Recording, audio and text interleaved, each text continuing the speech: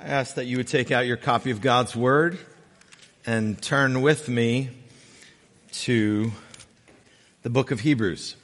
For the sake of our guests, we are over the past few weeks, jumping into a study of this letter, and we are excited for it. And by the way, I was just noticing this stage over here.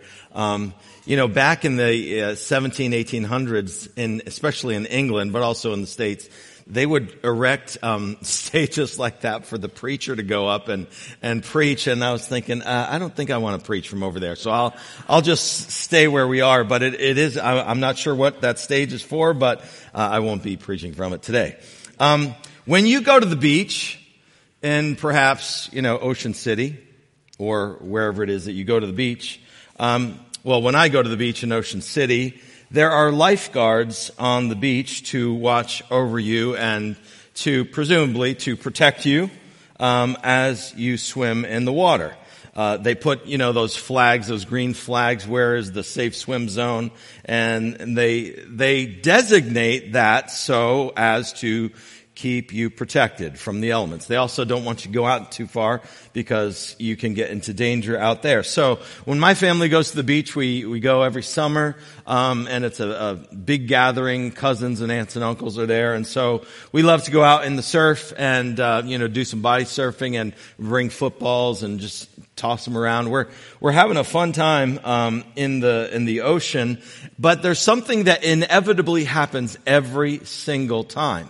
And that is that we get whistled by the lifeguard repeatedly. If I had $1 for every time I've been whistled by the lifeguard at the beach, I could at least buy a couple of you lunch today. It's been a lot of times. And why is that? Is that because I'm just wanting to get some attention? No, it's because there is a pull. You know this if you've been in the ocean. There's a pull to the current of the ocean. And we're swimming around, we're splashing, we're throwing footballs, we're riding the waves in. And without paying attention to it, though we started like over here between the flags, inevitably we always end up over there, which makes the guard, blow his whistle and say, and draw attention to us all and say, get over back in the zone.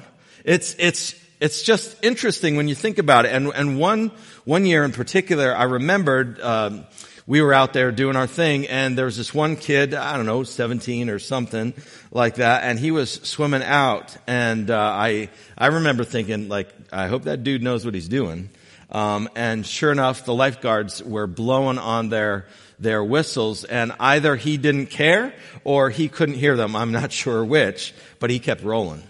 And soon, he was in distress. And so the lifeguards blew their whistles, got everyone out of the water, and they had to go in and save that kid because he was in distress. I don't know the details. I just know we had to get out of the water, and those lifeguards jumped into action. Because though he thought he was fine, evidently he wasn't fine, and the paramedics had to come, and it was quite an ordeal. There's a pull that sometimes we don't see that's not just in the ocean. There's a pull that we don't sometimes realize is going on our hearts.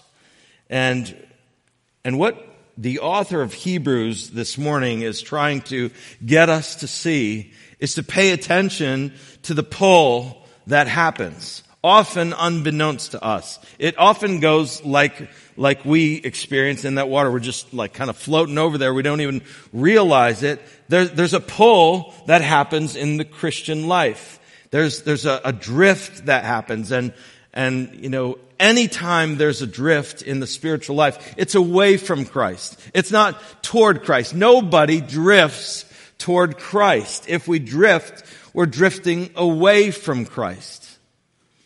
And I use that opening illustration to be perhaps an experience like these dear people, the Hebrew Christians, they are experiencing, because the wind and the waves of trials and pure persecutions, the tug of the world is having its effect on their heart. Maybe, perhaps, they don't realize it, but the writer of Hebrews sees it happening, and with a pastoral heart, he writes this letter to say, hey, watch for the drift. You are actually drifting away from Christ.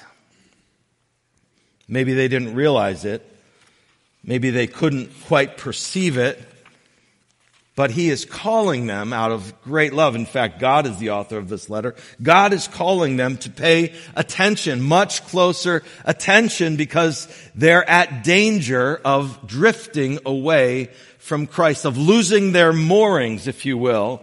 Grounded in Christ, they're drifting out to the ocean into dangerous water. And so without pressing the illustration too far, what we're about to read this morning is kind of like the lifeguard's whistle saying, hey, wake up, pay attention, lest you drift far away from Christ. And rather than, I just want to encourage us, rather than receive this as some kind of hard word, this is like the most loving thing that God could do for us.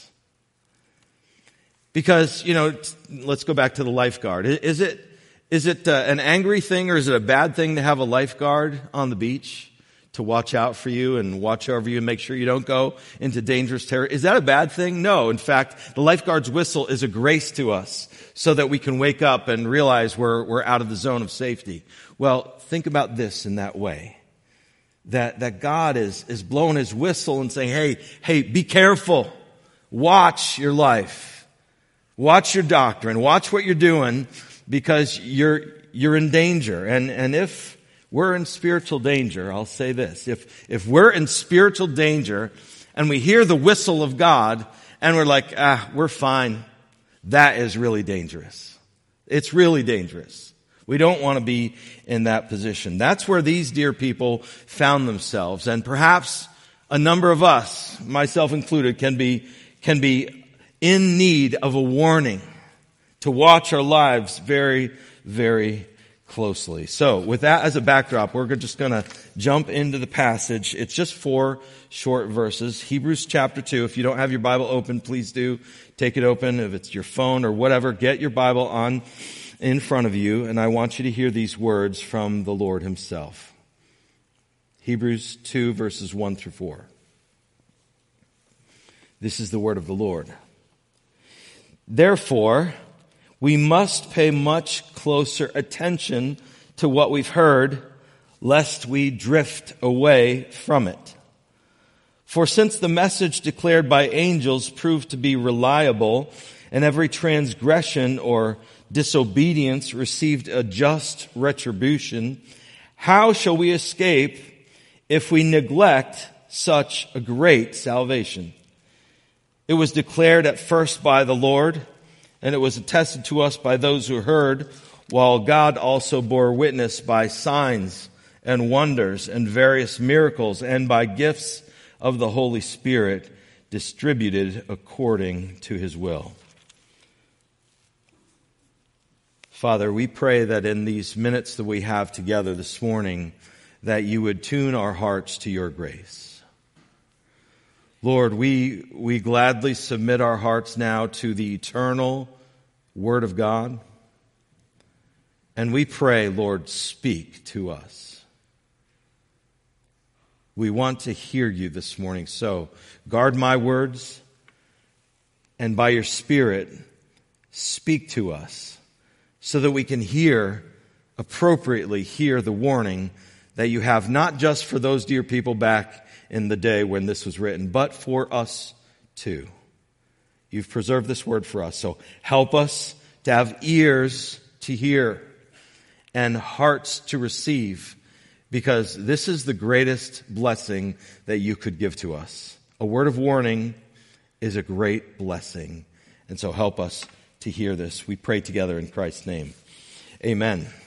Amen. So what we're going to do is I'm going to take a few minutes and just kind of survey the text, what it's talking about, and then we'll move toward a few points of application. What does this mean for us in our day-to-day living? Why does this matter? Why does this warning matter? So a quick survey of the text.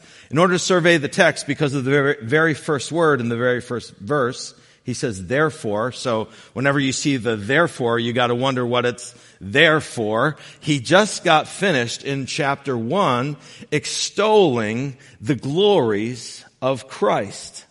The author is, again, what these people need is not for all their problems to go away. In fact, it's the very same for us. What we need this morning is not for all of our problems to just magically go away.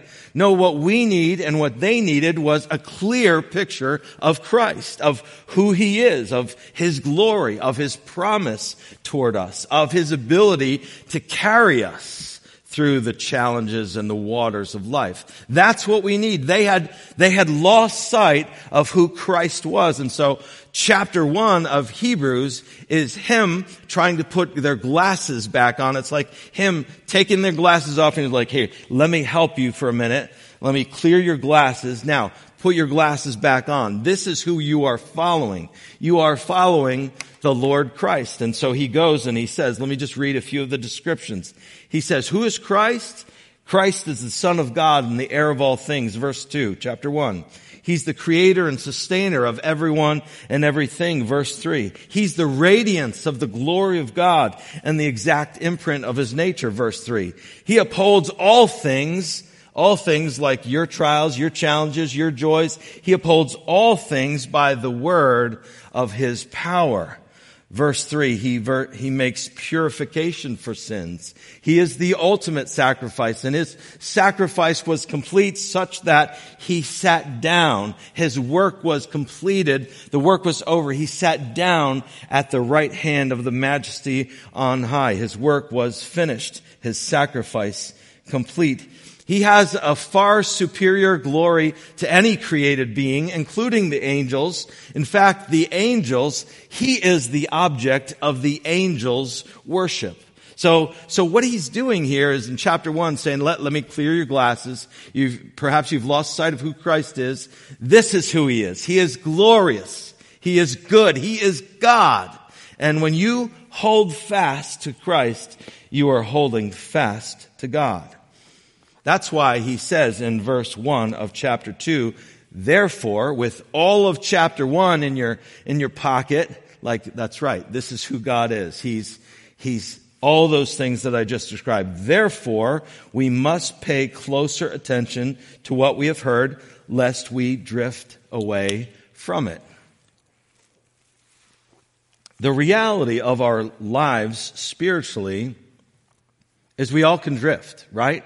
We all know what it's like to drift. There are times when we can feel a closeness to God. There are times when perhaps because of sins or circumstances or other things, we can just feel a bit more distant from Him. We know what it's like to drift. In fact, perhaps if you've been around in the Christian faith for some time, you've maybe seen this in other people who once declared their passion for God, that they were going to live for God, and they had real passion behind it, but over the years and through challenging circumstances, that passion that once burned white hot is now no longer there.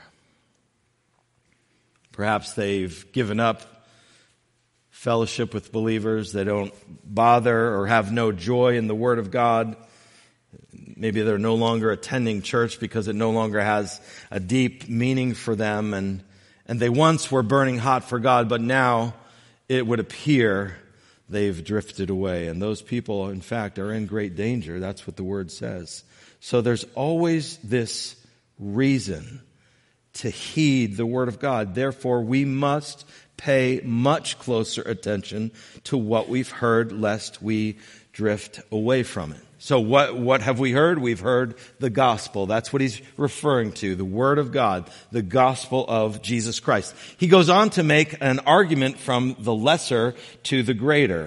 He says it this way: for since the message declared by angels proved to be reliable, and every transgression or disobedience received a just retribution. Let me pause there. What is this message that was declared by the angels? The message declared by the angels was the Old Testament law. That's what he's referring to here, the Old Testament law.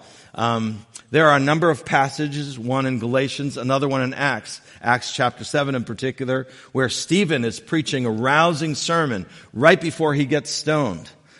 He's about to encounter this incredible tribulation when people pick up stones and throw them at him. He's preaching to the people there to seek to help them to repent of their sins. And he declares in verse 53, I won't read it right now, but he declares that the message was declared to Moses on Mount Sinai. It was mediated through angels. It was God's message, but it came to us mediated by angels. This was the Ten Commandments that Moses received on the Mount of Sinai. Now, what is he saying here? That message, the law of God that was received by Moses and then brought to the people of God, what was that law? Well, this was, how does it describe? It proved to be reliable. So the Old Testament law is reliable. It is a trustworthy word. The law communicated something to us. What did the Old Testament law communicate to us? It communicated to us that God was holy. That we don't just live however, our own heart might say, but these are the ways that God commands us to live because He's holy and we're created in His image and we're to reflect Him. The challenge with the Old Testament law, though, was that it quickly became apparent that we couldn't live up to the law. That we're sinners all and we couldn't actually enact all of the law. We couldn't do it. And in fact, that was its intent. The Old Testament law wasn't the bringer of salvation. It was a law to reveal to us our need for salvation. Salvation would come through another, through Christ, as you know, through the New Testament. So the Old Testament law was mediated by angels. It was reflecting the holiness of God. But he's saying this in verse 2. For since the message declared by angels proved to be reliable, and every transgression and disobedience received just retribution. In other words, if you sinned against the Lord in the Old Testament times, there was just retribution for those acts of disobedience. So he's comparing, saying, hey, the law was given. It was reliable. It was trustworthy. It reflected the glory of God. But what it came to do was help us see our need for a Savior. And that's why this second word, remember what chapter 1 says? In the old times, God has spoken to us by the prophets, but now He has spoken to us by His Son. He's exalting what the Son came to bring, which is the grace of God. That's what He came to bring. He came to bring salvation for all people who realized that they couldn't keep the law of God. That's why what Christ brings is such a better covenant. That's part of the theme of Hebrews. It talks about a better covenant, a better high priest that Jesus is. He's more faithful than Melchizedek. He's passed through the heavens. He is a faithful high priest. And so all throughout this book, the author is comparing and contrasting the Old Testament, which was God's work in that time, but now what we've received is so much better. He said, for since the message declared by angels proved to be reliable, and every transgression or disobedience received a just retribution. Verse 3, how shall we escape if we neglect such a great salvation? In other words, this new salvation now that's come through Jesus, this message of the gospel that we've heard it, he said. How will we escape retribution? How will we escape judgment, God's judgment, if we neglect it? If we say to God, hey, thanks for sending Christ. I really do appreciate that. Thank you very much. And walk on our way, how are we going to escape judgment if we neglect such a glorious gift as our salvation? Do you see, that's what he's driving at.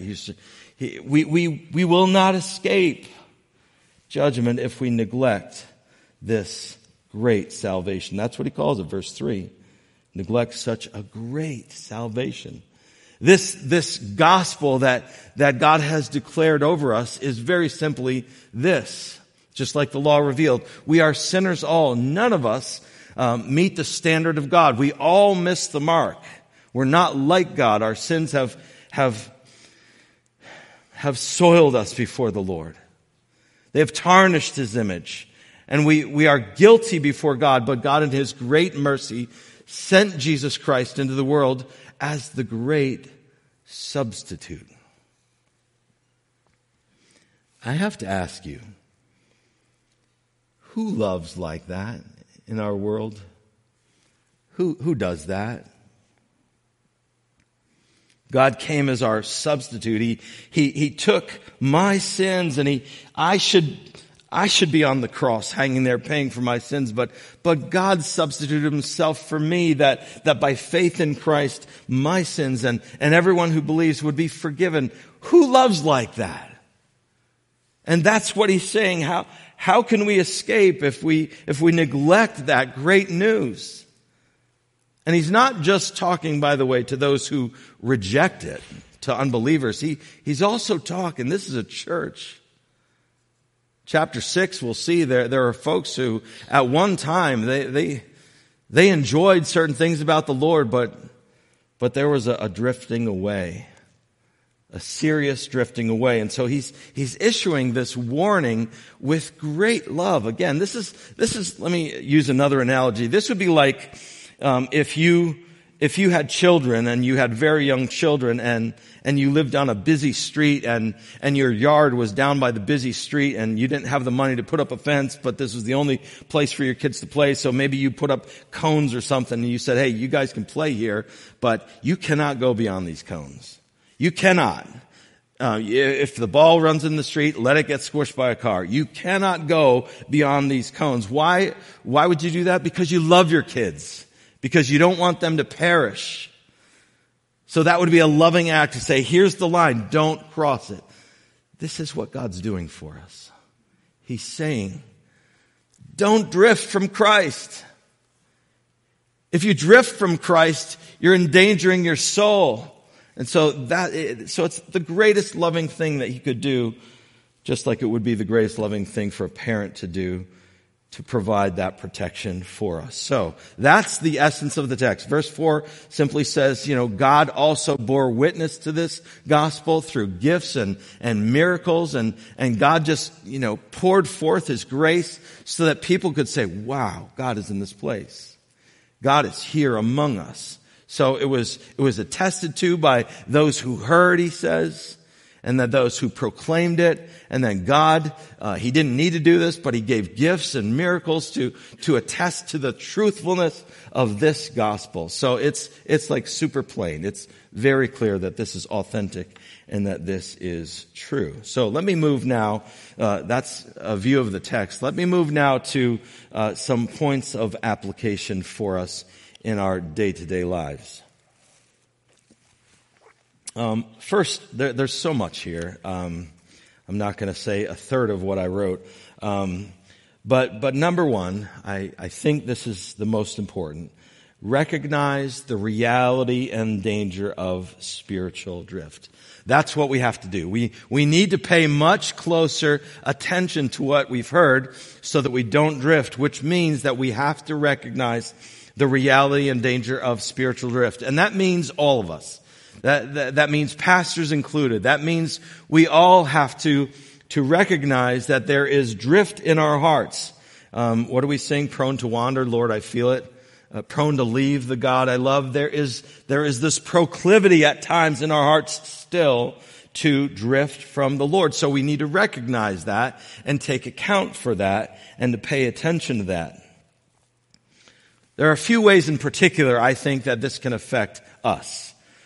People who live in this community in 2024, one of the ways I think we are tempted to not recognize the reality and the danger of the drift is our familiarity with the truth. Hear this, brothers and sisters. I think it's a danger for us to become so familiar with the glorious truth of the gospel that we can take it for granted. That we can say, yeah, I know that. That's, I believe the gospel. That was 20 years ago. It was good. I'm glad for that. But, I've moved on. I take that kind of in stride. No, the glory of the gospel, it must not become so familiar that it becomes boring to us. One of the guys that I was reading this week, his name is Kent Hughes, he illustrated it this way. Imagine that you're going to London for the first time. You've never been there and you've wanted to see this, and so you're going to London, you get on a big red double-decker bus, you drive around, you see the glories of Buckingham Palace, you're overwhelmed by Big Ben as you see Big Ben, the glorious Parliament building, your mouth is just on the floor because you're in awe of the grandeur and the beauty of Britain, London particularly, and that's great. But what about your 20th visit there? Are you going to still be so overwhelmed by what you're seeing and perceiving? What if you actually happen to move there and live there? Do you think that right now in London, England, people are driving on the Beltway just like, I can't believe I live here? No, they're like yawning because they've seen it all. You see the point? When we become so familiar with something, what does the phrase say? Familiarity breeds contempt, right? This can be true of us, church. It can be true of me.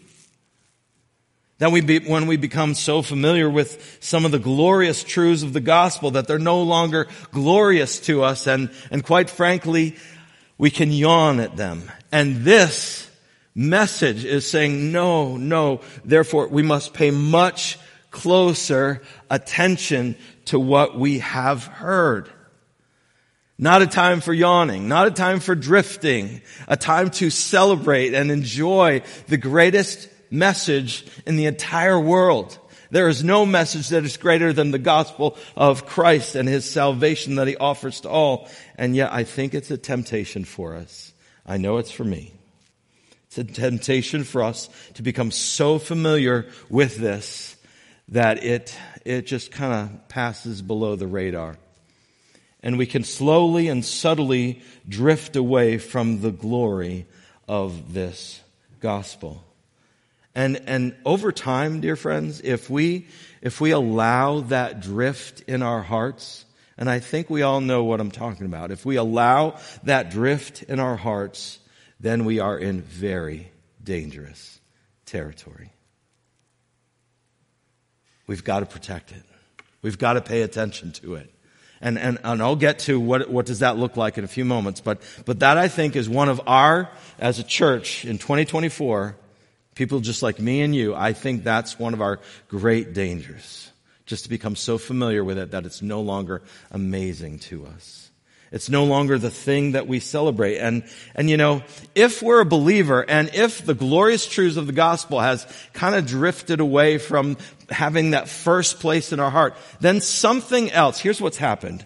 Something else has come in to displace that truth. We find more excitement and more joy in something else. Because our hearts are always craving something and we always attach our hearts to something. Right? If it's no longer on the glories of the gospel, if that's it might still be there, but it's kind of drifted away, well, then that means we've caught on to something else. Something else has displaced the glory of Christ in our hearts, and we're going after that. Maybe we haven't let go of the gospel, but we've got this, and this is what really motivates us. And so I just want to be faithful to ask us this morning, dear church,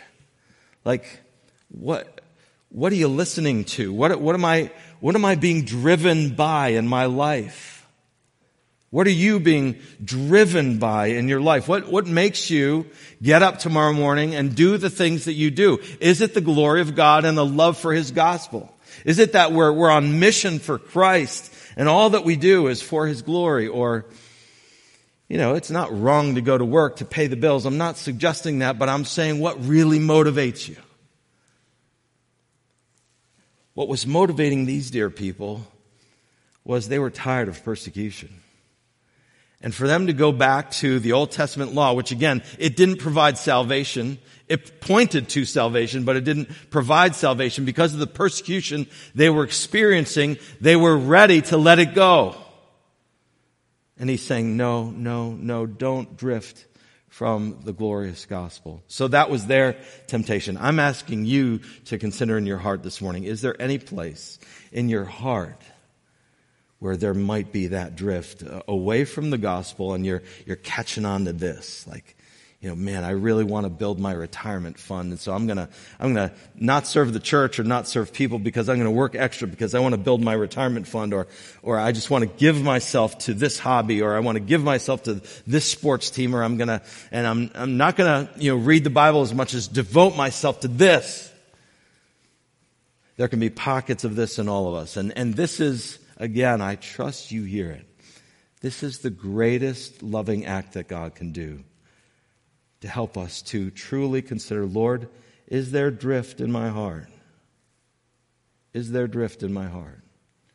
Did I once get really excited about Jesus Christ? When I came to Him, when I realized that I was a sinner in need of a Savior, I was excited for Christ, and I was telling other people about Christ, and as I honestly evaluate my life, Lord, have I drifted?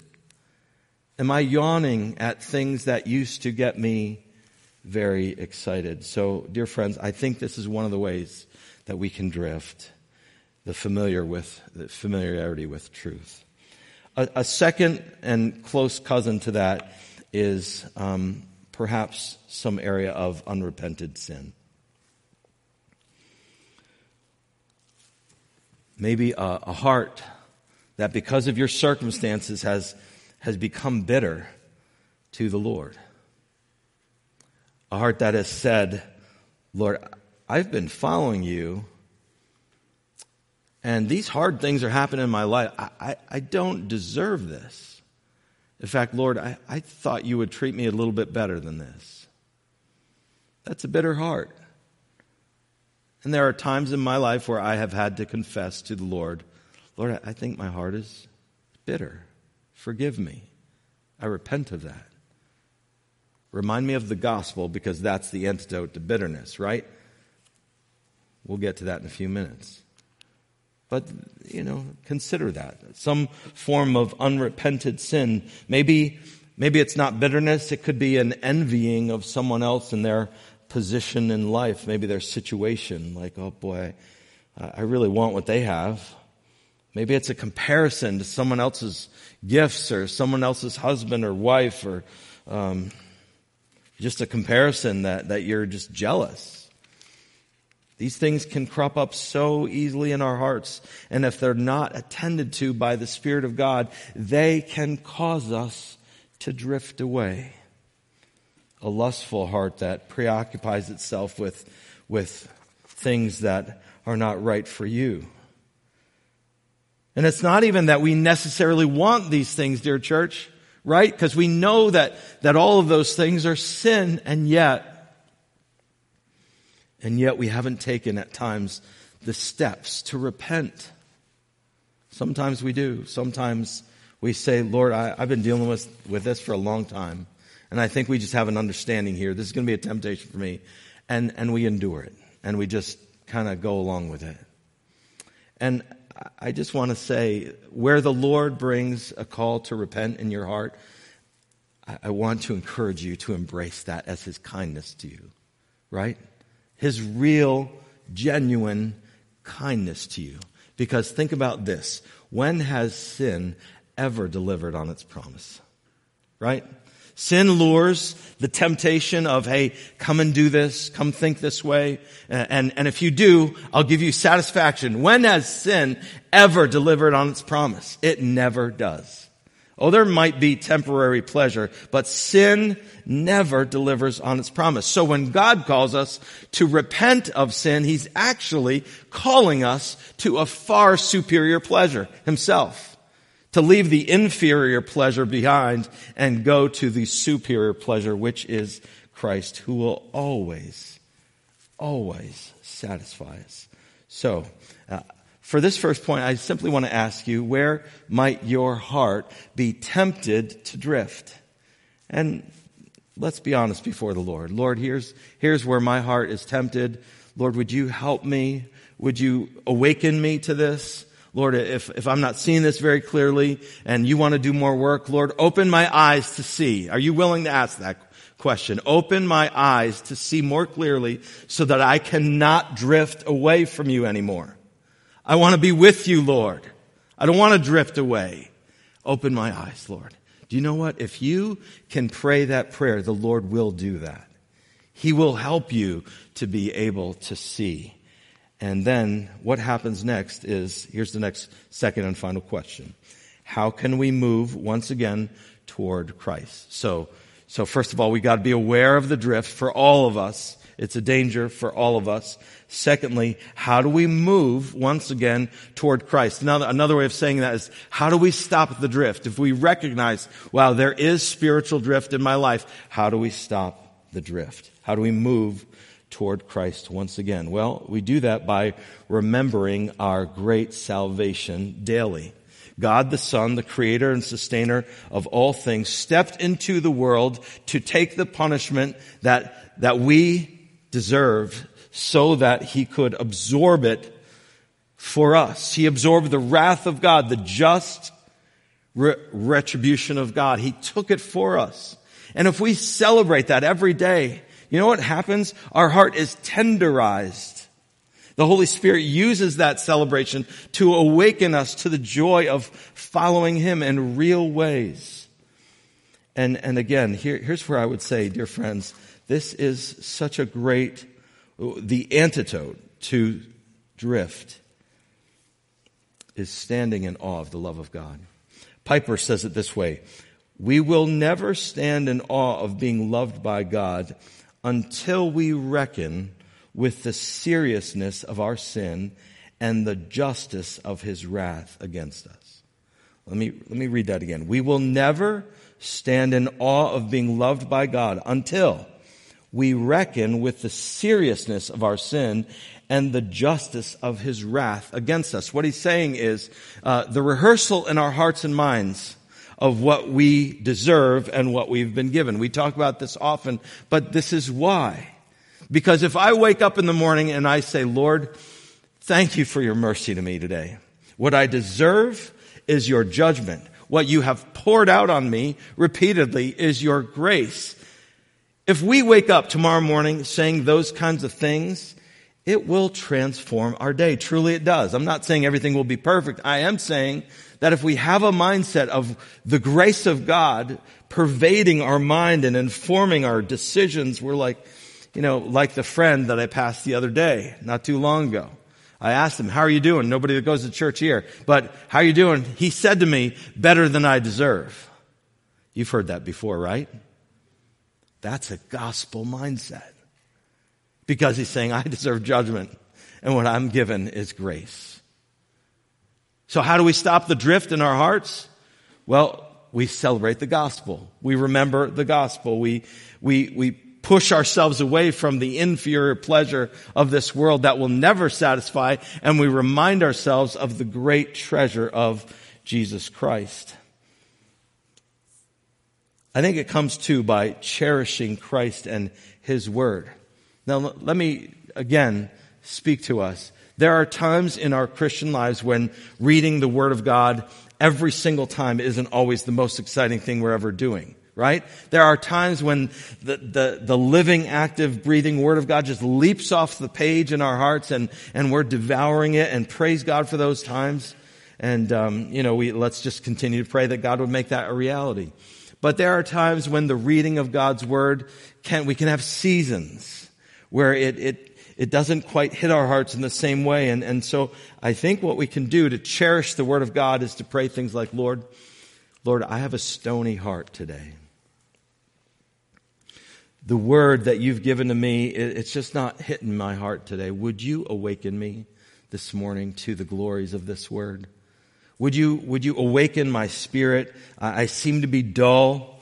I'm not walking in any known sin. Lord, I've forsaken those things. I'm repenting of those things, and just awaken in me a love for your word. You know what? When you pray those things, God does that.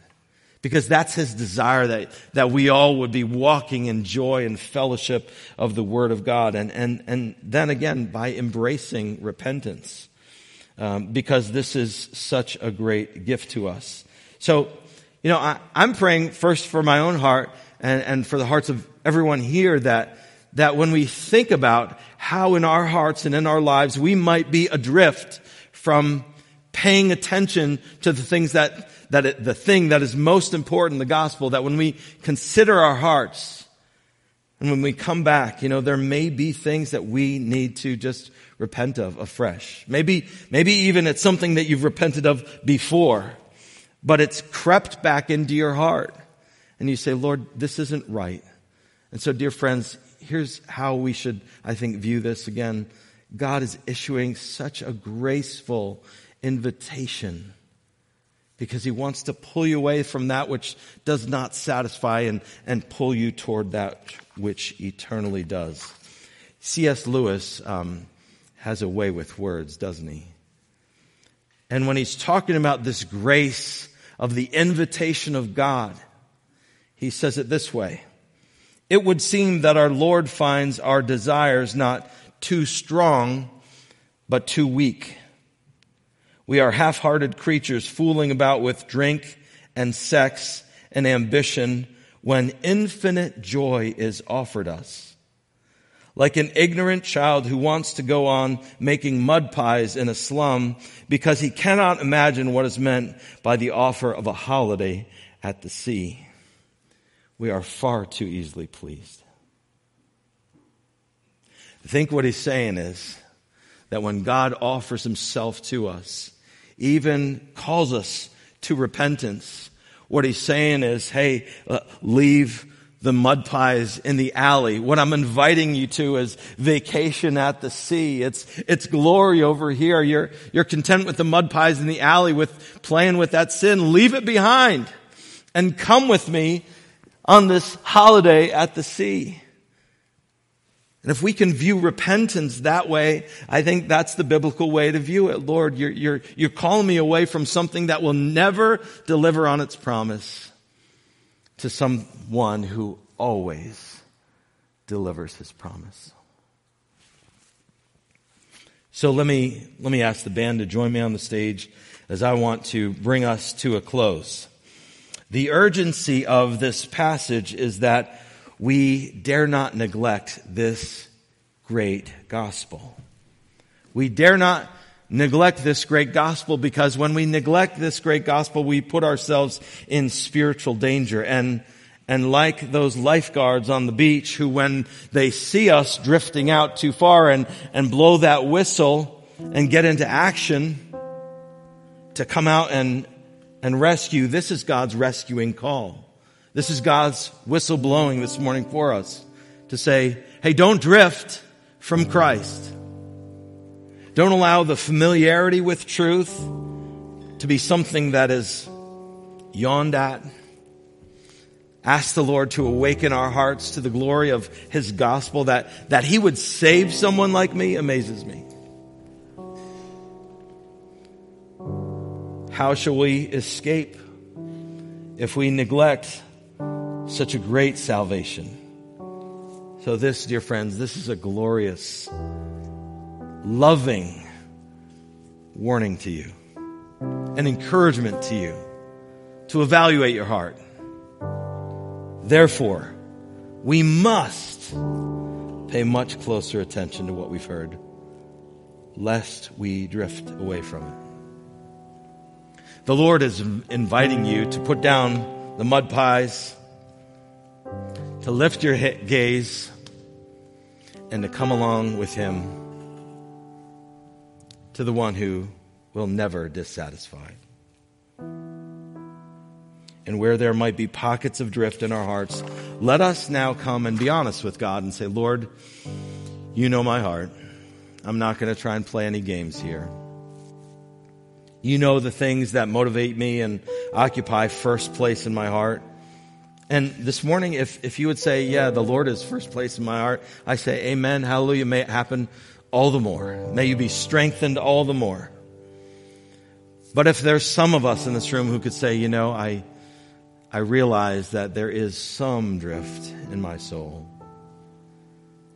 that which once burned hot in my heart for the Lord, it's not burning quite the same way, and I want to get back there. The Lord is here to minister to you this morning. The Lord is here to remind you of the gospel, that you could never earn your place in his kingdom, but by faith you've come into his kingdom, and now he wants to pour out his grace upon you so that you and I together can savor and cherish this Lord once again afresh. So the song that we're going to sing is just this invitation to joy. It's an invitation to come and be reminded of the grace of the Lord. And I just want to say again, I said it last week, but if you just want to pray and do business with the Lord, perhaps even there's a confession of sin that you want to make before the Lord, and it's helpful to do that down front, I just want to invite you to come. You know, the Lord is here. He's ready to minister to you. You don't have to leave your seat in order for that to happen, but sometimes it's helpful to do that. And so if you want to just rejoice, if you want to pray, come on down. If you see someone coming down and you know them, why don't you come down and pray with them, rejoice with them, because the Lord is here to minister to us. Let me read Lewis one more time. It would seem that our Lord finds our desires not too strong, but too weak. We are half-hearted creatures fooling about with drink and sex and ambition when infinite joy is offered us, like an ignorant child who wants to go on making mud pies in a slum because he cannot imagine what is meant by the offer of a holiday at the sea. That's what Christ's inviting us to this morning. Let's pray together. Lord, we thank you for this word which acts as a warning to our souls, and we receive it as a great love from you. Lord, you care for us so much that you don't want us to wander away from Christ. And so you issue this warning for us to take stock of our hearts and our lives. Not because you're angry at us, but because you want to give us a holiday at the sea.